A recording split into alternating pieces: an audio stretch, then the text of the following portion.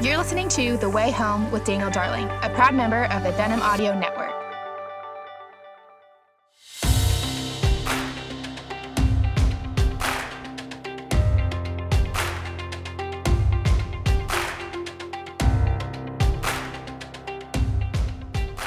Well, hello and welcome everyone to the Way Home podcast. I'm so glad you're joining me today.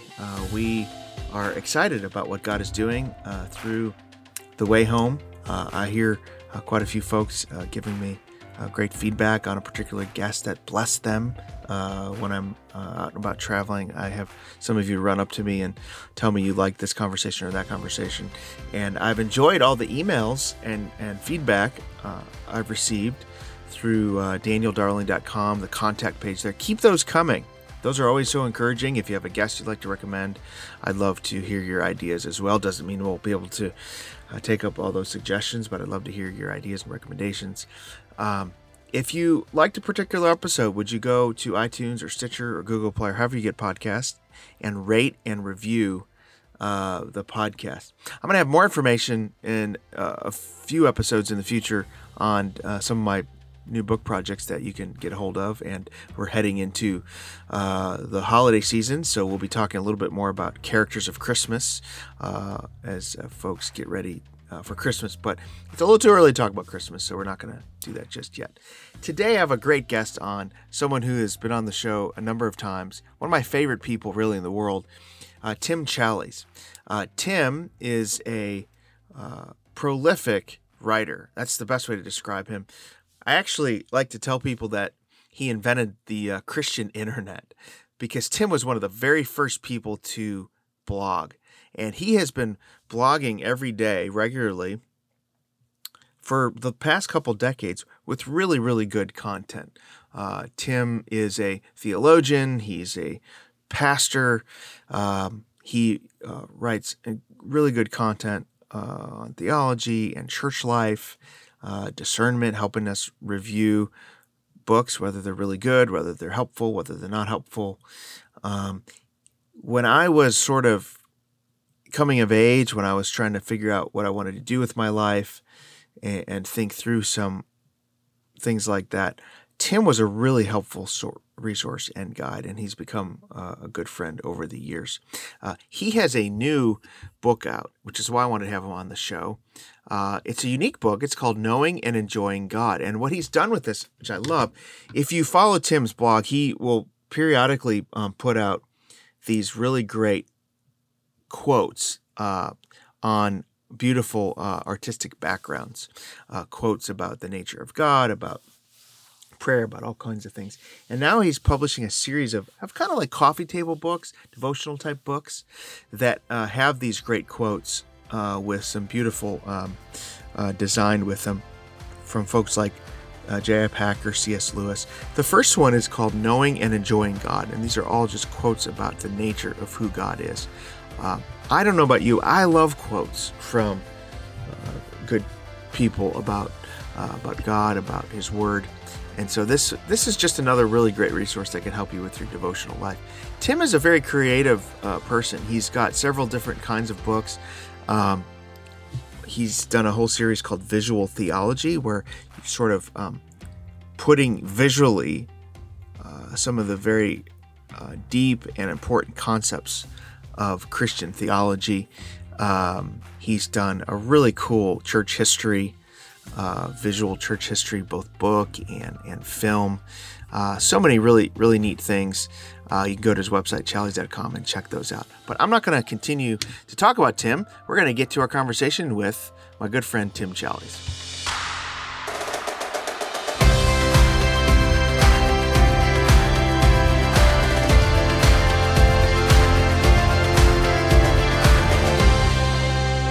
Well, I'm glad to have back on the podcast my friend Tim Challies. Tim, thanks for joining me today. I appreciate it. I'm glad to. Thanks for having me. So, Tim, the reason I wanted to have you on is you have this great new resource called Knowing and Enjoying God, which is just a beautiful kind of devotional resource, kind of a unique book idea that I just really love. But before we get into that, I do want to talk a little bit about writing. I know I tell people that you're the godfather of the internet, basically. That that you were right there with Al Gore when the internet was invented. Can you confirm or deny that? Sure. Yeah. Al and I mapped the whole thing out, and it's gone just according to plan. It's as wondrous and as perfect and as everything we hoped it would be. Yes. I do feel like, so you have been writing every day for how many years? Maybe 17 or something. Now, to be clear, not writing every day. I've been posting something to the blog every day. You've had new content. Yeah. There you go. Yeah, every day for. To be clear, I do take some time off. Right. When you first started writing and blogging, obviously you couldn't predict of kind of how the digital age is unfolded, but did you have any idea just kind of first of all, the impact of your own writing and ministry, what God would birth through that, but also kind of how it would really dramatically shift and change even the church in many ways?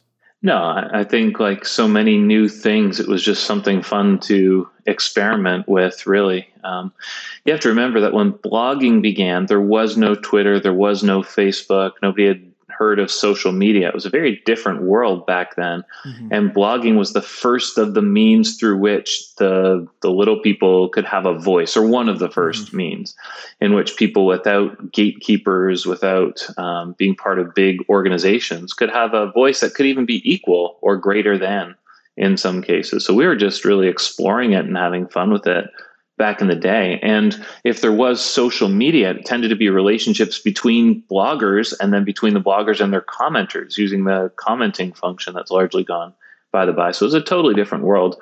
And no, I don't think anybody had any idea that it would really grow into something and then really kind of be superseded by new forms of media, like the microblogging, Twitter type stuff, podcasting, and so on. Yeah. It almost seems like, and maybe someone has done this and I've missed it, someone should write a history of the internet, because there's different like chapters, right? You have the blogging age, then you have the social media age. I actually feel like we're headed into another age with the kind of rise of podcasts and newsletters. So, we're almost going more toward long form. It almost seems, and correct me if I'm wrong, that the rise of newsletters is almost a recovery of that kind of era of blogging, where people again are both, I think of people escaping the kind of confines of the traditional organizations, right? You think of these journalists who don't like all the drama, say at the New York Times, so they start their own newsletter and they actually do better and are more resourceful on the one hand. But also it's also another way to kind of to escape the kind of whatever it is that Twitter is. So it seems like we're almost are we going back to that era of blogging in a sense, or what do you think? Yeah, I think it's circling back to where it began in some ways, which is people gaining a voice and then blasting it out to others. I think there was a hope for a time there that email would be replaced by something else. And hence newsletters weren't that attractive because people didn't want their inboxes to continue to be mm-hmm. filled. But over time, we've gotten better at filtering our inboxes. And so newsletters can have some prominence again. We don't mind them now that anti-spam protections are so good. You think about the old days of email, maybe 12 or 15 years ago, when you would have spam coming in all day, every day, we'd just be inundated with it. And so much has happened now that spam is quite rare that it leaks through Gmail or something else. So that means the messages that do get through tend to be a little bit more valuable, and newsletters are among those. And it does seem like people are self-selecting in terms of this is the content I want, right? And in some ways, I feel like the newsletter phenomena is almost replicating what you've been doing for 17 years, is that you have a dedicated audience. You produce really good, meaningful content to that audience. And that it seems like that's kind of what the newsletter phenomenon is people are kind of cultivating their own version of that. Yeah, now I think the problem that existed in the blogosphere is still going to exist in newsletters, which is they're very hard to monetize, and people will only be so altruistic for so long before they want to start getting paid for their work. And podcasting, vodcasting, whatever you want to call it, video on YouTube or elsewhere, blogging, newsletters, none of these things have a really strong path to monetization until you hit that certain number of people where now you can call the shots a little bit more. And so the struggle will continue, that people will be creating content and doing it with great diligence and with great skill, but seeing very meager return on that investment of all their time and expertise. And so I think that's, people may be quick to jump out of newsletters when the next thing comes along, simply because they'll hope that they might be able to monetize it a little more. Yeah, I think so. And I also think that it's interesting the way that all these forms kind of work together. So I look at what you've been able to do. You know, you're writing really good, meaningful, I wouldn't say long form, but longish form content, right? That is really rich and theologically rich. But you've also been able to create other forms of media based on that audience, right? You're creating books, you're publishing, you're doing all sorts of things. So it does seem like there's a hunger in this age for kind of a multiple forms of media, and particularly among Christians. Mm-hmm. Yeah, and I think one of the struggles with things like podcasting and newsletters, these new forms, is I can only subscribe to so many newsletters at $10 a month. I might do 2 or 3, but I'm not going to be spending hundreds of dollars a month on newsletters. And so until there's a mechanism by which I can subscribe to a bunch of them with one fee, and that gets distributed amongst the creators, I think that and premium podcasts and all the rest will still have a tough time really making a go of it, especially in a Christian market where the audience is relatively small. If you're Joe Rogan or Jordan Peterson, you've got this massive audience you can draw from. You're going to do much better. But for people with a relatively limited audience, a little subsection of the Christian world, it's always going to be a fight to be able to make a go of it beyond just being a small hobby. Yeah, I agree with that. I mean, it's almost like streaming, where it's getting to the place where can I just, subscribe to one thing that bundles them together, which is kind of what cable was. So that's kind of funny. It's a funny thing, isn't it? We're spending more on streaming services than we ever did on cable in a lot of cases because we're subscribing to so many of them. Someone's going to hack that newsletter market, though, with a product that allows you to get a bunch of newsletters, but also is good for the newsletter writer in that it brings in audiences and revenue that they might not have had separately. Someone's going to do that. I don't know where that leads, but I could see that. Right. And then the other thing that's going to come into play is how long will Christians or other people who are saying things that are controversial be allowed to continue to use those platforms before they get hoofed off? And so there's already intense pressure on the distributors to not permit that kind of content. And so are you nervous about that? I mean, I'm nervous about that pressure as well, because I feel like there's such a push against kind of what people call misinformation, or a push against people classify as hate speech.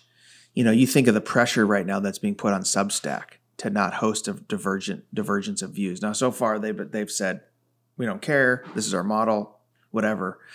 But you wonder if, how it works, where you get some employees there that's, go on strike and they get mad. And, I do think there's just enough libertarians, in the tech world that it will prevent that. But it does make me nervous. I mean, that how long will, most of our ministries and most of our content is platform dependent, right? Like we need YouTube, we need Vimeo, we need Substack, we need, you can go further back, you need the ISPs, and you need the hosting services.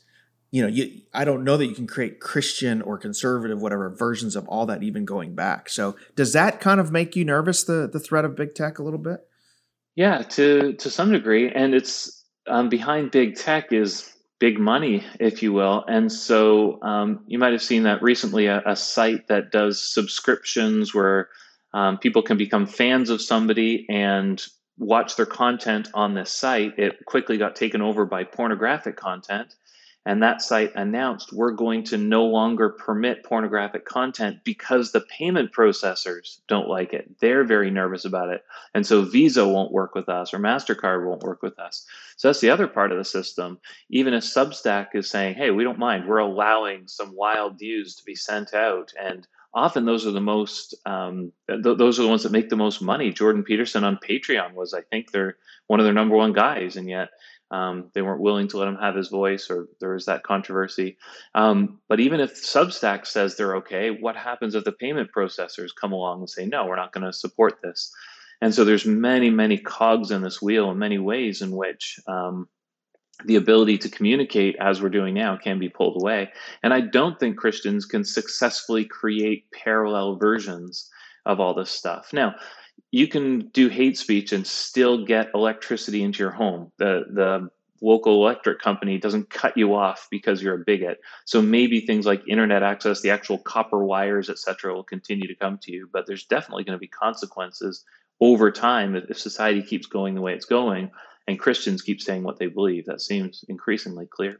And not just Christians, but also just people who are coming at it from a conservative worldview. You think about Abigail Shrier, or somebody who's talking about transgenderism from just a very normal, level-headed perspective. She's as likely to be cut off as you or I. Yeah, I think it's going to be an interesting tension because at the same time, the Christian market is still so big. So I think that's one thing Facebook is wrestling with. Like, Mark seems a little bit more libertarian, although he'll crack down on stuff that is ridiculous too. But then he's also thinking, a lot of my revenue comes from this audience. And I wonder if all of them are thinking. So that's going to be an interesting thing to watch as it goes forward. But I share your concern as well, that it's definitely something to be thinking about. Yeah, and I don't want to be all doom and gloom about it. I think we can fall into these patterns of thinking where we sort of predict all that's going to unfold and kind of go 3 or 4 steps down the road before any of it's happened. And who knows, none of us would have predicted the rise of Substack at a time when everybody was trying to get rid of emails. And now suddenly here's the email newsletter as the next big thing. So we can't predict these things. Who knows what's going to happen other than the Lord, but I think it's definitely wise to pay attention to these things and to be aware of some of the struggles that may be coming.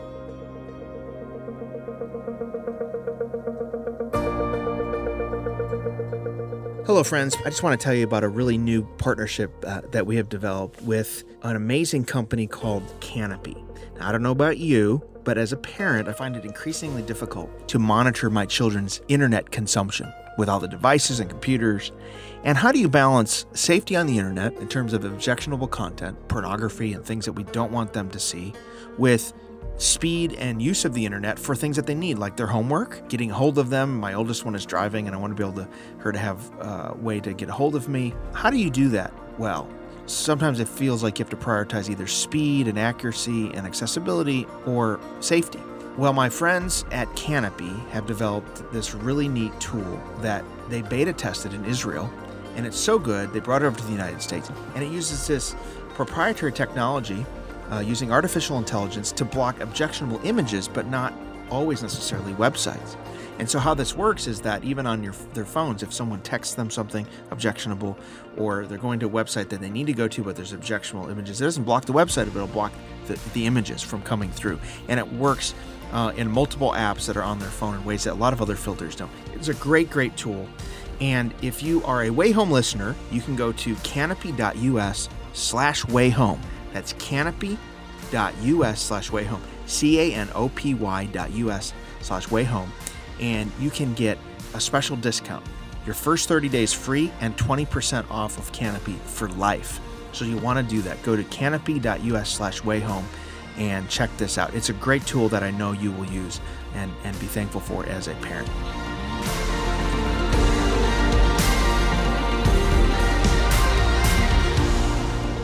I want to pivot a little bit just to the way the internet has affected the church. I think it's been both a net positive, but also a net negative. You know, it's a net positive in the sense that I'm sitting here talking to Tim Challies. I mean, I've been following your work for a long time. You've helped me think through a lot of things. You've exposed me to really, really good resources, you know, as I was kind of coming of age. I think of you. I think of the Gospel Coalition. I think of so many ministries that have been so formative for me. And on the other hand, it's also, you know, been a source of division in the church, right? You see this happening a lot where people are getting kind of radicalized in their political opinions, left and right, and it's causing a lot of division in a lot of Christian organizations and churches. So I don't know, I guess give me your perspective on kind of where we are on that in terms of with the church and what there's obviously some really concerning ways in which the internet hurts church unity and other things. So I think when technology causes a problem or technology displays a problem amongst human beings, we tend to think that technology can solve that problem. And so Twitter, you can think about something like that. How it's built right into Twitter is quick communications, quick bursts of speech thrown back and forth with all haste. You can see very quickly how that would counter a lot of Christian virtues. We tend to think that when there's a technological issue, we should have a technological problem, but most of these issues will be solved by godly character. And so the main thing we need to be doing as Christians is not fussing about technology as much as we fuss about our character. And are we really becoming like Christ? Are we living out the Beatitudes? Are we displaying the fruit of the Spirit? Are we living the Proverbs or James kind of life before the Lord and before one another? So, definitely the internet has brought out the worst of us in very many ways. But the problem was never the internet. The problem is us. We're the ones who are sinful. We're the ones who allow ourselves to be taken advantage of by the technology, or who allow ourselves to use it unwisely and unhelpfully. Yeah, that's good. And your book, and I remember reading it when it came out. It came out in 2011. It was so prescient and so ahead of its time. Your book, The Next Story, talking about living virtuously in a digital world. A lot of the work you've done in terms of your books have been really interesting and innovative. I think of your visual theology books, where you're taking some really important theological concepts and trying to map them out visually for folks. And then I think of your work, Epic, where you kind of went around the world talking about some really important moments and places in Christian history. It seems like that's kind of like creatively, those are the things you're trying to do to, what are some creative ways to really explain deep theological concepts for the church? Yeah, no, I love exercising that kind of creativity. I love trying to, really what I've been doing for a lot of years is kind of keeping an eye on what's just maybe happening in the non-Christian marketplace, and just seeing, are there things we can bring over into the Christian place that just haven't been explored yet, or maybe are just the nobody's gotten around to figuring it out yet. And so I think there have been quite a lot of round the world journeys, but I thought, hey, nobody's done one for Christian history yet, so I could do that. Or visual theology, there's a great rise of infographics online, and so I thought, hey, I don't think anybody's really been trying to present theology visually, so what would it look like? And it's quite a challenge, since most infographics deal with quality or quantitative data. We were trying to deal with qualitative data, which is much, much harder to do, but I think we had some success there. So yeah, I love trying to just explore new ideas and just see what value I can add to the Christian world, what maybe would be a little bit different from what people have seen before. Yeah, and I think the visual stuff is just really helpful. I just interviewed Patrick Schreiner and his great The Visual Word with the outlines of New Testament books. I think stuff like this and stuff like you're doing, it's really helpful for us to kind of see mapped. And Kevin DeYoung has done a few things like that too, to kind of map what we're reading on paper, especially for a visual age, is really, really cool. Yeah, and if you go back to the Old Testament and you look at the worship of God's people, it was very visual. You think about the tabernacle, how many different elements there were that the people were meant to look at and to understand something about God. So there's a reason that there were cherubim woven all around the tabernacle, and why they were carved right into the temple. You're supposed to look at those and understand that something is true. You're supposed to see the smoke rising from the altar. You're supposed to see the candles burning, the lamps burning, all of this. And that was all supposed to visually teach you something. So I think we sort of backed away from that as Christians, perhaps out of just fear of some of what came out of the Reformation, pre-Reformation times, where everything was visual, there wasn't enough teaching. But maybe we've overcorrected a little bit in some ways, not necessarily in worship, but in other ways. Yeah, and I think too of the idea of stained glass, right? If you tour these churches as you've done, for us right now, stained glass kind of seems almost like a exorbitant luxury in a church, but we forget that for many people who experience that were illiterate, right? They couldn't read. And so the only way for them to really understand the Bible would be to see it kind of visualized. and I still think it's really powerful in this age. So I love the work that you've done on that. Let's talk about this book you have now called "Knowing and Enjoying God: Words from the Wise." It's a really unique and cool devotional guide. Maybe speak a little bit about what kind of motivated you to create this, and what you hope to people who read it get out of it. Yeah. So I'm an avid collector of quotes. I just love to find good, punchy quotes. And I think Christians of a bygone era were especially good at they would explain things at length and then distill it down to a quote. So people like Matthew Henry were just fantastic at that, J.C. Ryle, others. Go long and then go short and give people that quote. And so I've always found a lot of value in quotes and collecting them and pondering them. Often been thought about John Piper's famous little thing where he said, books don't change people, paragraphs do, sometimes sentences. And absolutely, sometimes if you read an entire book and you get one good sentence, one good quote out of it, that can change your life. And so, yeah, I've been collecting quotes for a time. We've talked about the internet. We've talked about the value of visuals. Well, one of the things I did was start creating graphics where I would just overlay those quotes on something appropriate, some appropriate picture or image or background, using a designer to do that.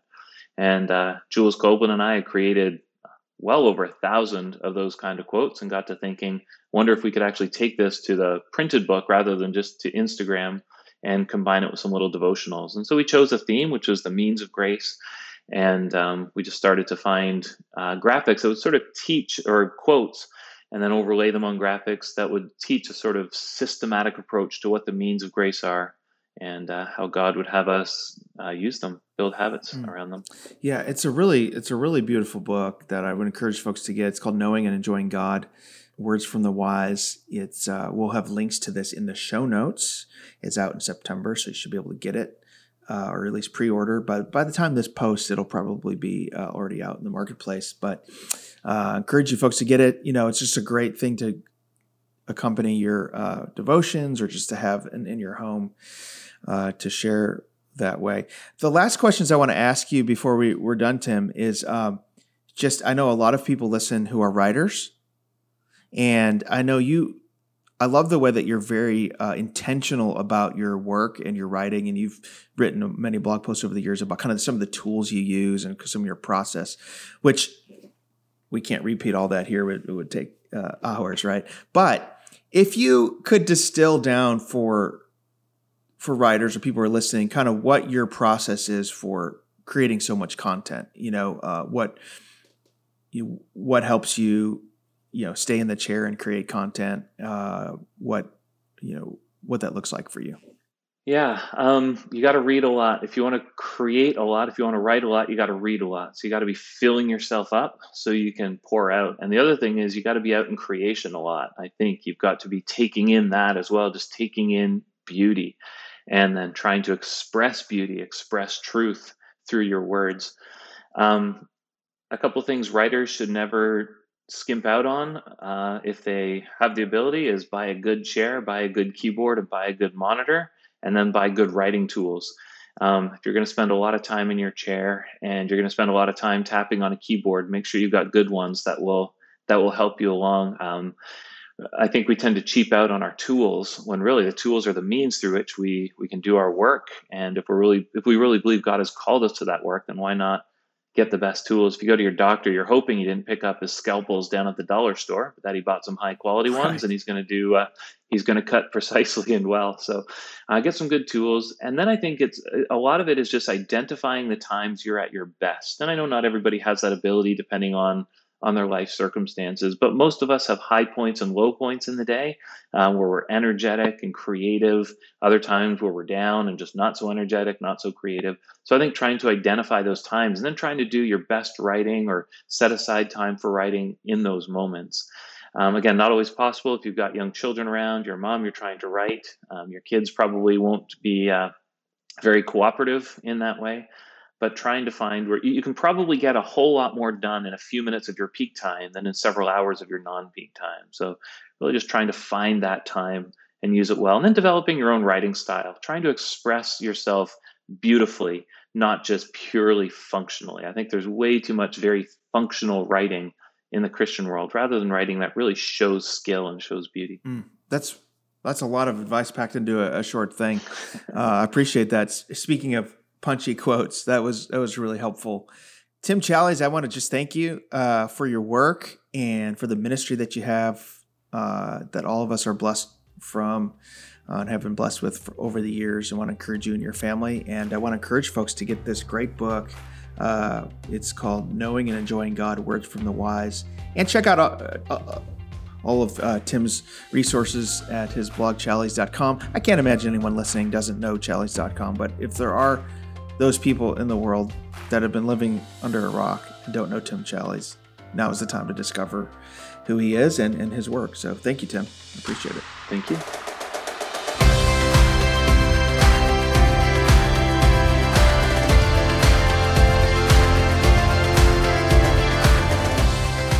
Thank you for listening to this edition of the Way Home podcast with Daniel Darling. For more information, you can visit danieldarling.com. If you do like this podcast, we encourage you to subscribe on iTunes or your favorite podcast catcher. We also encourage you to rate and review so others can know about the podcast. You can follow me at Dan Darling on Twitter, or go to my Facebook page, facebook.com/Daniel M. Darling. I also want to encourage you again to check out my latest book, Away with Words, and you can visit awaywithwordsbook.com. Thank you for listening again to the Way Home podcast.